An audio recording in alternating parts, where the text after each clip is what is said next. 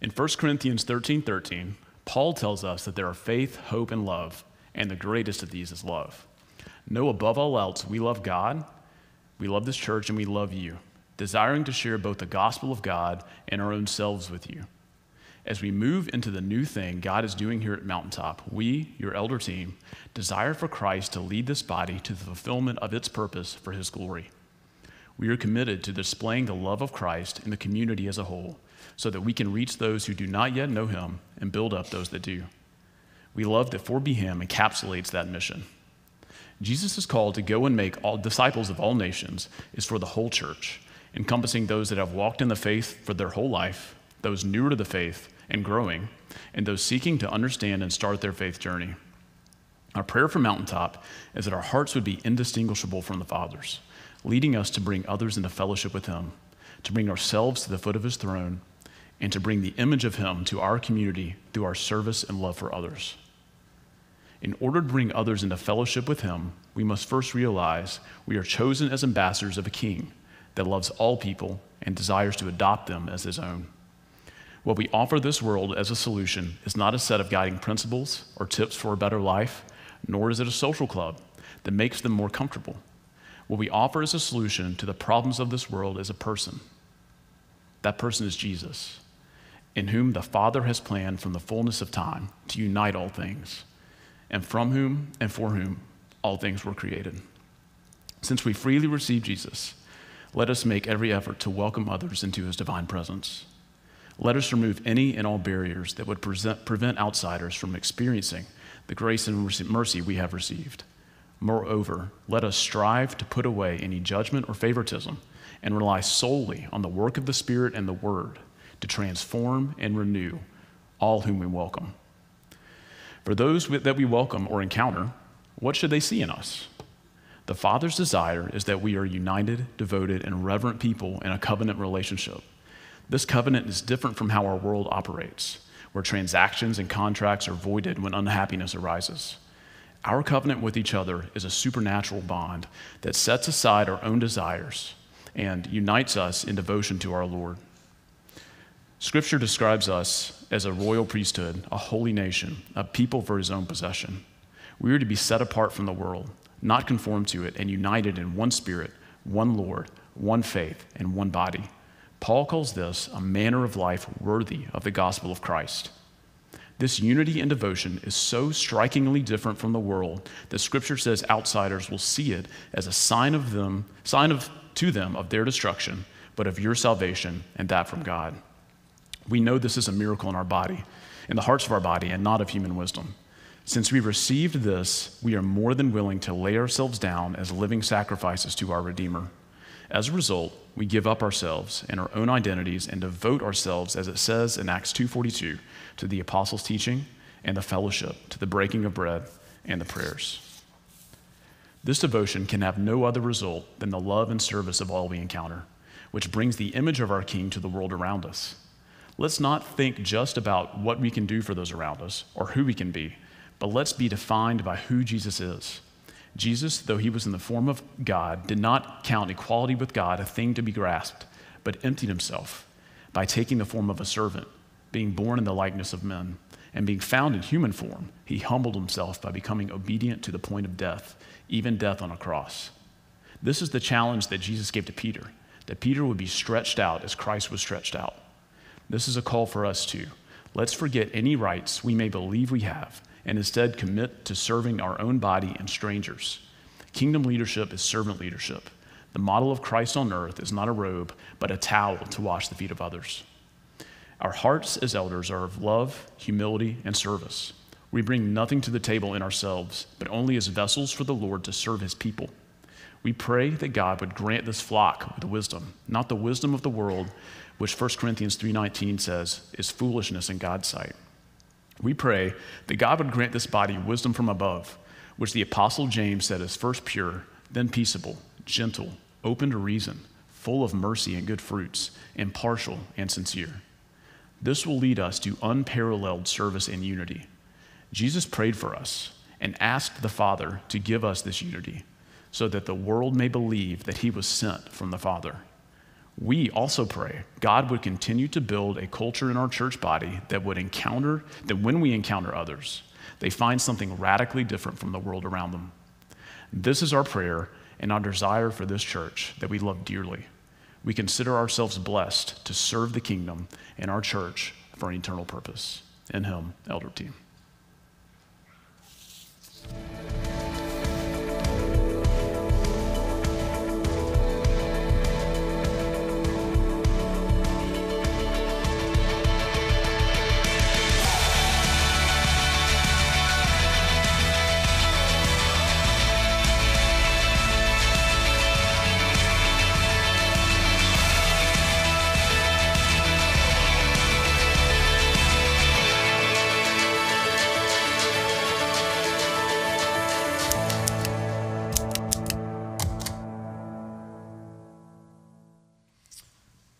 Wow, thank you.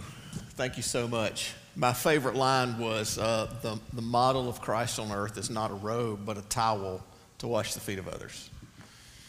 That's powerful. So, hey, I'm Carter McInnes. I'm lead pastor here. I am one of our elders, but I wanted these guys to write this letter without me, to really share their heart.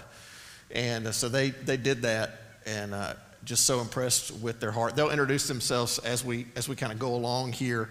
Ron and Jeff and Brad, just tell a little bit about kind of what your dreams and hopes are for the church, kind of individually.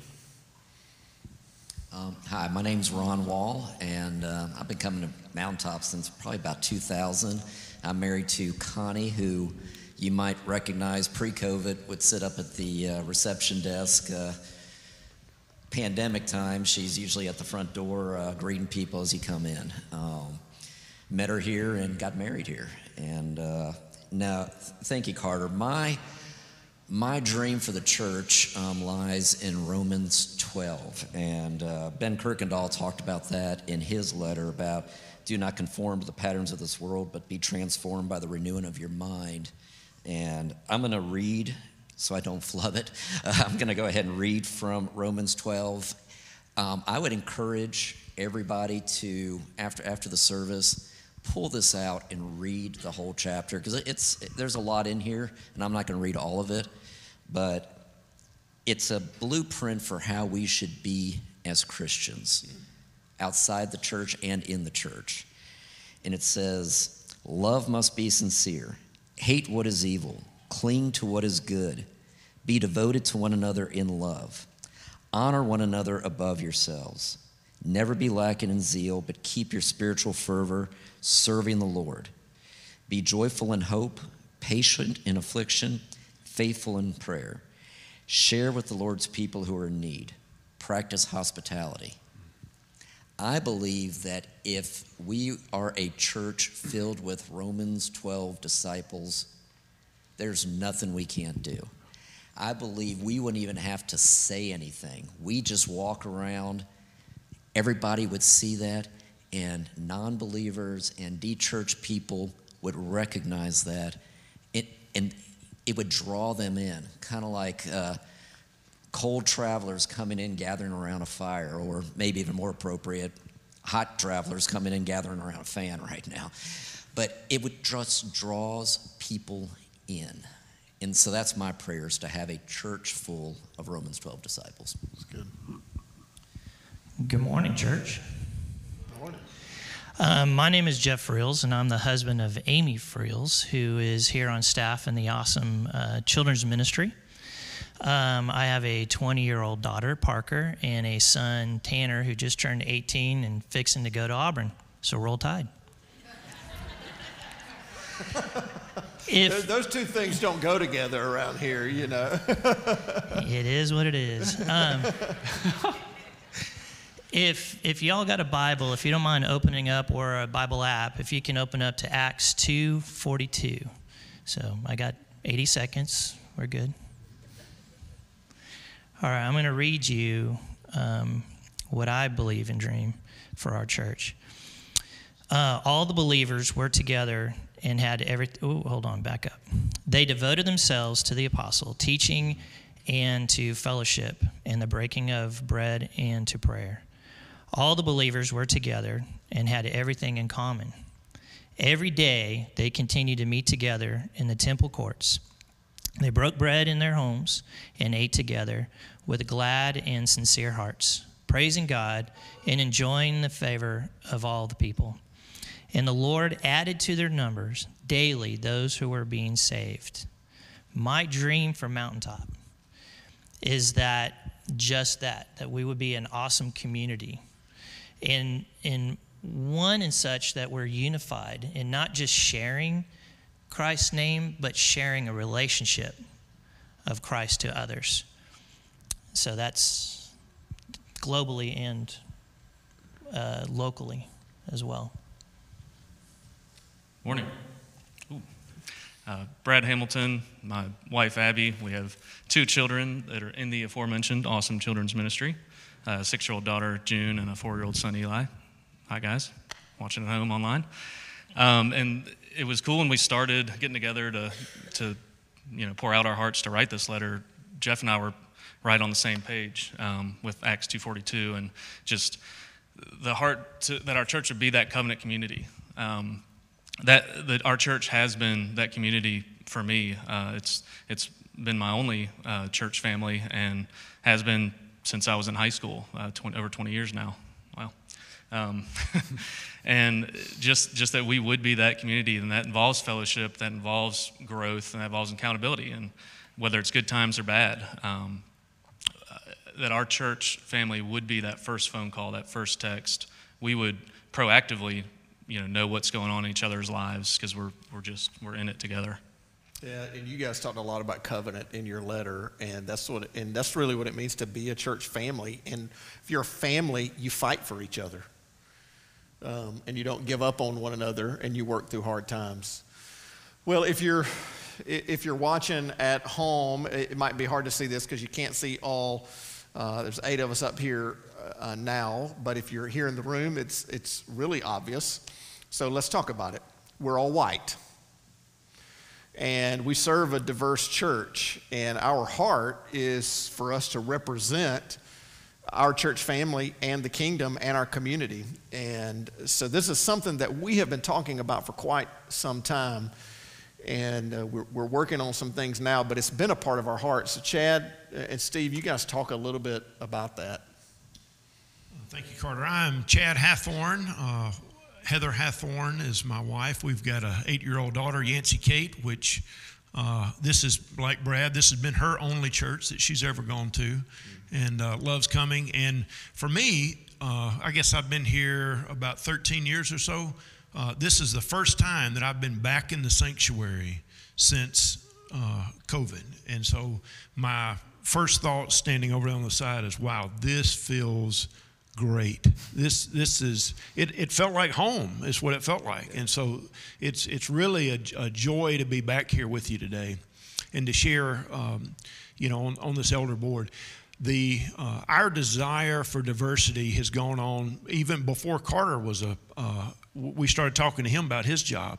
So the conversations have been going on, and Rick reminded me that heaven is going to be the most diverse place that we're going to experience. And so our desire, our heart is very complicated. This elder process is very complicated and long, drawn-out process. But our desire is to show exactly what heaven will look like here on this elder board and within our church. So we strive for that. We're having conversations now. We continue to have conversations, not only with each other, but with others, to try to increase our diversity and just show, exactly what our hearts look like and how we mimic that in Christ's love. Steve? Good morning, Mountaintop. I'm Steve Bottoms. My wife, Linda, and I have been attending Mountaintop since 2005, and together we have 6 grandkids, ranging in ages from 10 to 20. And as Chad was saying, we are committed to that. And being the senior elder, I grew up in Birmingham in the 1950s and the 1960s and was witness to the segregation and the racism that was born, I guess, from hate and fear. And Martin Luther King once said that Birmingham was the most segregated city in the country. Not a whole lot to be proud of there. But having witnessed or remembering when the civil rights marchers were attacked by the Birmingham police and their dogs, and the school children who were marching were knocked down with fire hoses. And I think everyone remembers the bombing at the 16th Street Baptist Church that killed, I think it was 4 young ladies, 4 little girls. So I remember that. And there were times when I would travel around the country that I wasn't so proud to say I was from Birmingham, just because of the connotation of all those terrible things that happened. But those horrible events were really the torch that lit the fire of change. And in 1964, they signed the Civil Rights Act into law. It started changing things, but we still need to make some change. But today, I am proud to be a member of a church that is reflective of the diversity of, as like Carter said, not just Vestavia, not just Hoover, but our whole community. And I'm proud to be on the elder team that is committed to having church leadership that is reflective of our congregation. And I just want to say thank you for that opportunity to serve. Yeah, thank you so much. So as Chad said, we've been talking about this for a while, and really God has convicted our hearts lately to say it's time to, stop talking and start acting. So we began conversations with 2 minority candidates to become a part of our elder team. Our process typically works on January 1st where new elders roll on, but we said there's just nothing that says we have to wait. So we're in conversation right now with 2 minority candidates who are praying about, who are just great leaders, who are praying about coming on the team. And so we hope to present to you in the coming weeks or month them to be a part of our eldership. And they may not feel called. This is a calling. It's a tough volunteer job. We meet every other week for 2.5 to 3 hours. This week it was 2.5 because Chad was on vacation. So I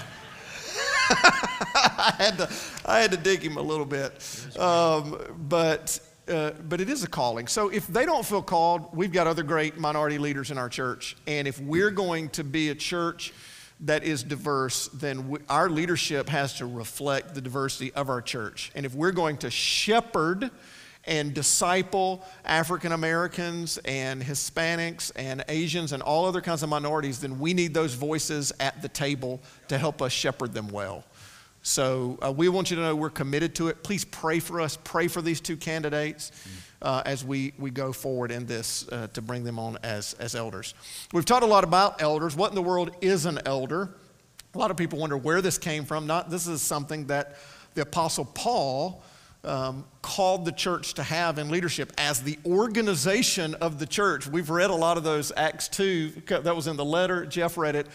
As the organization became more complex, Paul instituted eldership, and a couple of our guys are going to read. I think Michael's going to read from 1 Timothy, and Rick's going to read from Titus. I'm Michael Johnson. Been a Mountaintop since 2012. You probably know me better as Kelly Johnson's husband. She's on the children's team. And we've got a wonderful daughter, Wynn, who's 2.5 and is a handful. And I'm sure she's giving Kelly a handful at home right now. So, hey, I'll be home soon to help. Love you guys. So anyway, and I'll read, as Carter said, from 1 Timothy 3. And love the Message version of this. So that's the version I'm going to be reading. If anyone wants to provide leadership in the church, good. But there are preconditions. A leader must be well thought of, committed to his wife, cool and collected, accessible and hospitable. He must know what he's talking about, not be overfond of wine, not pushy but gentle, not thin-skinned, not money-hungry. He must handle his own affairs well, attentive to his own children and having their respect. For if someone is unable to handle his own affairs, how can he take care of God's church? He must not be a new believer, lest the position go to his head and the devil trip him up. Outsiders must think well of him, or else the devil will figure out a way to lure him into his trap. Yeah, Thank you. And I'm Rick Harris. My wife is sitting back here, Sharon. We've been coming here since 2005. She actually brought me here. Thank you, Sharon. We have 2 adult children. And I'm going to be reading from Titus, another letter Paul wrote. And it's very similar to the one he wrote to Timothy. And it goes like this. Appoint leaders in every town according to my instructions. As you select them, ask, is this man well thought of? Is he committed to his wife? Are his children believers? Do they respect him and stay out of trouble? It's important that a church leader responsible for the affairs in God's house be looked up to, not pushy, not short-tempered, not a drunk, not a bully, not money hungry. He must welcome people, be helpful, wise, fair, reverent, have a good grip on himself, and have a good grip on the message, knowing how to use the truth to either spur people on in knowledge or stop them in their tracks if they oppose it. So that's a lot different than sometimes people might think. The elders just see themselves as a group that's a decision-making body, but that's not what Paul seems to be talking about at all. It is really these spiritual leaders. It's a high calling, and the letter that you guys wrote talked about wanting to be shepherds, leaders in mission. You talked about the importance of unity. Talk a little bit more about that, Michael. Absolutely. So Scripture calls us to a few things. I mean, you heard us talk a lot about unity, and Scripture's very clear that our unity is the way that people know Jesus is from the Father. Jesus actually prays that in John 17, that we would be one as he and as the Father are one, so that the world may know that he was sent from the Father. So that's a big deal. And it's not just unity of like, hey, we get along with each other. It's being willing to die for someone that you may disagree with politically or may look different from, but you're united in Christ. You're citizens of a kingdom that's outside of this world. It's a supernatural bond. And so that's what we're called to.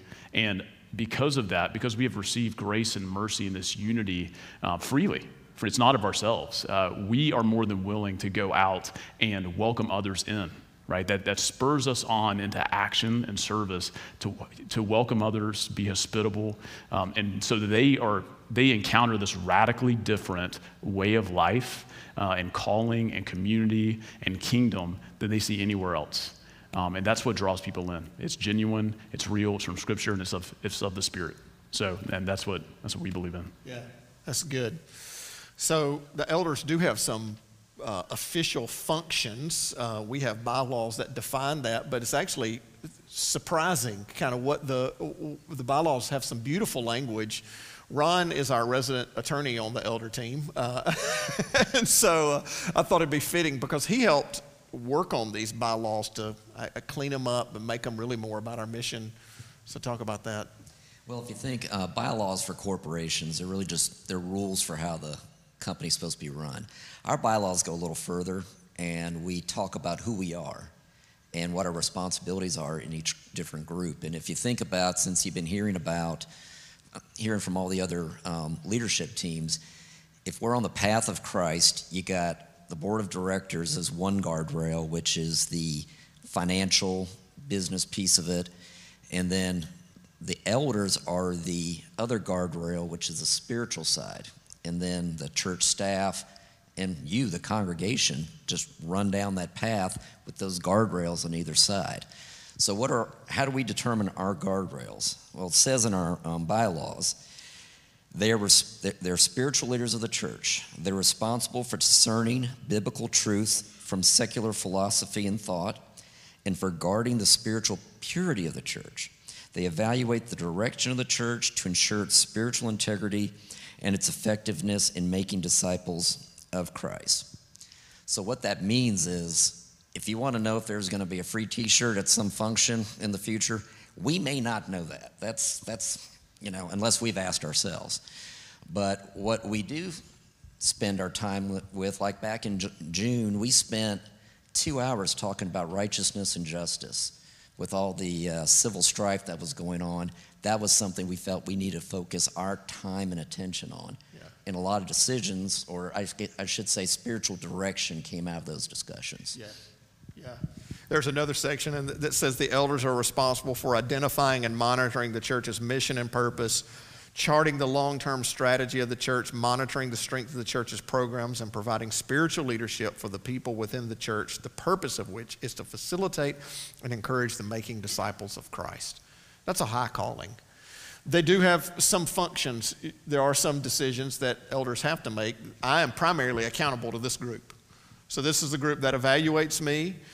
This is the group that decides my salary, that decides my fitness for ministry, that keeps me in check.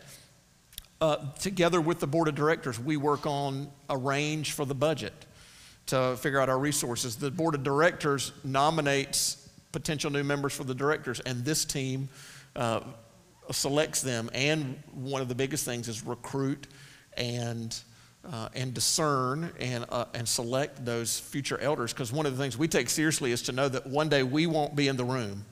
So it's part of kind of all our job to replace ourselves. And so we want to continually to build in and disciple other leaders so that they will one day take our place. One of the things that we've done in the recent few months to help us better lead is we decided we've got so many gifted staff and we need to empower them, and we've called that an executive staff team. Rick, you want to talk about that? Yeah, we invited the worship leadership team, the executive leadership team, into our meetings, and really the reason we did that is for unity. I mean, we wanted to be united in our mission and in our vision, and those were voices that we needed to hear so that we could all be together on the same page.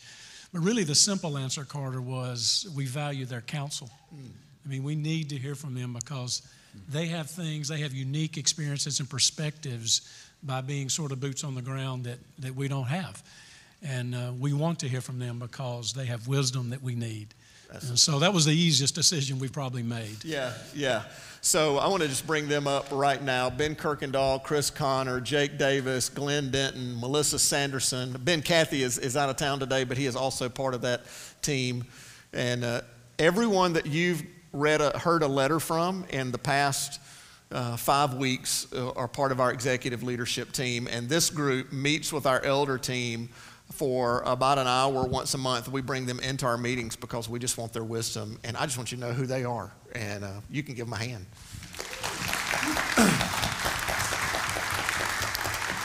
And it's a good group. It's a good group. Rick is going to tell us a little bit about how much your generosity means to us, and to let you know how you can be a part of resourcing the church for kingdom work, and then pray for us.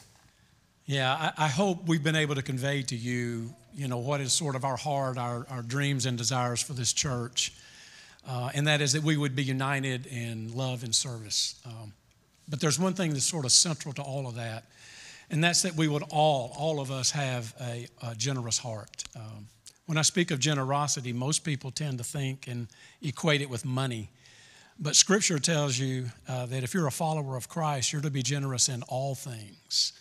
That means that we're generous in giving, yes, but we're also generous in serving with our time. We're generous in our patience with others. We're generous in our forgiveness of others.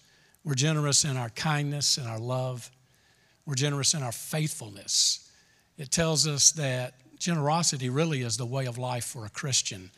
And lately I've been reminded of the generosity of this church in this crazy season where we didn't meet in person for a long period of time. And we're still limited, as you can tell in our gathering today. You all remain faithful in your giving. And so I just want to say to everyone in the room and those of you online that I praise God for your faithfulness. We are thankful for your generosity. We appreciate you. Someone once said that giving is not God's way of raising money. It's God's way of raising people into the likeness of His Son. So giving is an act of worship. And so I just want you to know that when you give, and you give generously, that you are being conformed into the image of God in His Son, Jesus. So there are many ways you can give here at Mountaintop. They may be on the screen behind me, but you can give via text. You can give online. Or you can be like me and old-fashioned, and you can put a gift in that little box as you walk out the door today. But just know that whatever gift you give, it is being used to further ministries here at Mountaintop, in our community, and really throughout the world. And I just thank you for that, and just pray that you'll join me now as we give thanks to God. Heavenly Father, we are blessed to be in your family. We're blessed to be here today in your house. We have received so many gifts from you. You are the embodiment of generosity. And there is no greater example of your generosity than the cross. It was on the cross where we got a gift that we didn't earn. We didn't deserve it, but you gave it freely out of your grace, your abundant grace. It is said that there's no greater love than that of one who dies for another. And that death gave us a victory, and it's called salvation through faith in Jesus. Paul tells us that your love was so great for us that while we were yet sinners, Christ died for us. And it is that death and the gift that we have through that sacrifice that spurs us to make disciples. And so, Lord, I just pray today that you will bless the gifts that we have brought to you, that those gifts will honor you, and those gifts will be used for your glory. In Jesus' name we pray. Amen.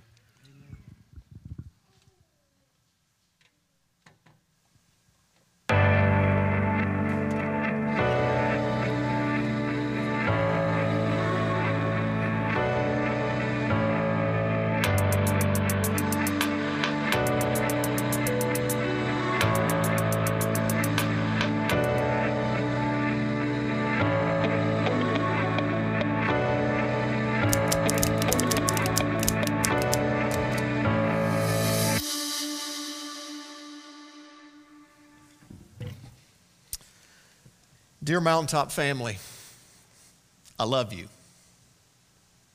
I mean that from the very bottom of my heart. In a very short amount of time, this place became home for Emily, the boys, and me. We love Birmingham. We love this incredible church, and we love you, our friends, and now our family. In May of 2017, God began to tug at my heart. I was sensing that God had something different in store for my ministry. After spending my entire ministry in Georgia and in the United Methodist Church, I felt God was beginning to call me to something beyond what I had always known. On March 19th, 2019, I wrote this in my prayer journal the day after I sent in my application to Mountaintop. I applied to Mountaintop Community Church. I think it feels like the perfect fit. If I started a church, it would look a lot like Mountaintop. I can't believe I'm saying that I might be more at home in Birmingham than in Georgia. That sounds crazy. Lord, I sense a strong pull of your spirit there, so much so that part of me wants to go after it hard. But God, the most important thing would be that you'd open the door. They're sifting through 1 million resumes. If you want me there, you'll have to help. I believe God was in this from the beginning. This is home, and we're going to discover together how God is calling us to make disciples and be for Birmingham. God wants to do something in us, to us, and through us for the sake of the world in this magic city. In this letter, I really just want to ask you some questions. So here goes. When you are in your final years and you befriend a young nurse who helps care for you, and she asks about the church that you're no longer able to attend, what kind of church do you want to be able to tell her about? When people see 4BHAM on your shirt or car and they think of Mountaintop, what do you hope they think? When the poor, disenfranchised, and marginalized in our city think of our church, what do you want them to think? Will they think the same thing that the outcast in Judea thought of Jesus? When you have a disagreement with your neighbor over something and they know you attend Mountaintop, what do you want your actions to tell them about our church? What would your coworkers say about our church because they know you? When someone in our church family disappoints you, what do you want your response to say about the spiritual maturity of our church? If you are African American, Hispanic, Asian, or any other minority, will you be patient with me as I build into minority leaders to be a part of our elder team, board of directors, and staff? Would you trust me to cast a vision and build a team that looks like the streets of heaven? And will you lovingly help me see what I can't see to lead our church better? If you are white, will you help me ensure that our predominantly white church mirrors the image-bearing, beautiful diversity of our city? Will you trust that I want to lead us to gospel-centered racial reconciliation and not partisan political platforms? Will you pray for me? Will you pray for our staff? And will you pray for my family? What do you want your bank statement to say about the priority of God's church in your life? When people on Facebook read what you post on Thursday and see that you checked in at Mountaintop on Sunday, what will they think about our church? If someone knew how much you read your Bible compared to how much you read social media, what would they say about your faith in God's Word? And these last few questions are really important. Are you willing to leverage the gifts of your generation to reach a new generation? Are you willing to step out of your comfort zone and invite an unchurched friend to church? When your unchurched friend finally accepts your invitation, what do you hope they will experience once they're here? When new children, new students, and new parents experience our ministry, what do you want them to feel? Do you want them to feel like we have plenty of passionate volunteers and a top-notch facility and that their kid is safe? Or do you want them to feel like it's a little understaffed, the facilities are a little tired, and the atmosphere is a little unsecure? Are you willing to use your gifts to serve in all our ministries so that you can use your gifts to be a part of God's mission? Or is an hour on Sundays just asking too much of you? How much is the faith and the eternity of unchurched adults and non-believing teenagers and children worth to you? Is the answer everything? And if it's not, why not? Are you willing to change any and all methods so that we can communicate an unchanging message to a generation that doesn't know Jesus? I can't answer those questions for our church. The kind of church we become won't be determined by me, our elders, our board of directors, our staff, or anyone who read a letter in the last 5 weeks. The only people that answer those questions is you. It's my job and calling to preach the truth of the gospel, to try my best to inspire you and to lead with integrity and courage. Our staff seeks to do everything we do with excellence. But we can't be the church in your workplaces, in your neighborhoods, on your little league teams, in your gyms, or in your circle of friends. Only you can. And each of us and all of us define what Birmingham thinks about Mountaintop. And you see, what people think about our church matters because their opinion about our church isn't an opinion about an organization, a church name, or a building. A church is people.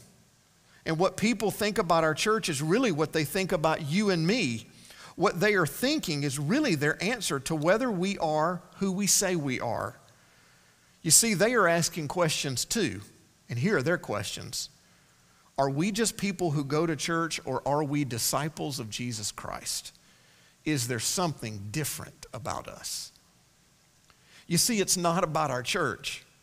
It's about the church being the body of Christ. And what others think about his church, our church, in this city informs what they think about God. And that really, really, really matters. They will long forget my name and your name and even the name Mountaintop. But don't you want others to see and experience the name that is above every name in us? It won't be easy, but I want you to know that I'm in. And to Emily, Morgan, Tanner, and Walker, and Brooks, they're in too. So in that spirit, I leave you with one more question, but not from me. From the Apostle Paul in his letter to a church family in Rome, in Romans 8:31. If God is for us, who could be against us? God is for us. God is for you. I'm for you. Let's be for Birmingham and shake the gates of hell right off every heart in this city. In the name that is above every name, Jesus. Carter. We're going to close with a song that has this kind of haunting line at the end of it. It says, "Then the church of Christ was born, and the Spirit lit the flame. Now this gospel truth of old shall not faint." That's what happened. On the day of Pentecost, when the Holy Spirit descended on about 120 believers, something was born and birthed, because the resurrection of Jesus had declared that death no longer reigned and death no longer won. And God empowered a people to proclaim that message who might have been walking around living and breathing but are dead on the inside. And I believe that Birmingham has a lot of dead people walking, who don't know that there is a hope, who in the middle of a pandemic are wondering if there is hope, who are in the middle of racial and civil unrest, who are wondering if there is a hope that is greater than this world can answer, who in a world of political partisan bickering, wondering if there is a hope different than what their government can answer. And we believe that there is a hope, there is a gospel truth that shall not fade. But they won't know it if we don't live it. And we don't share it, and we don't proclaim it. And I don't know if you noticed, but there's more out here than are in the building. So will we be a people, that church of Christ, that has a flame lit in it, that isn't just about gathering in this room and raising our hands, or in your living room raising your hands, but wherever you are outside the walls of your home or your church? Will we be that? Let's be that church. Let's sing. Let's worship now. But let this just be a start of how we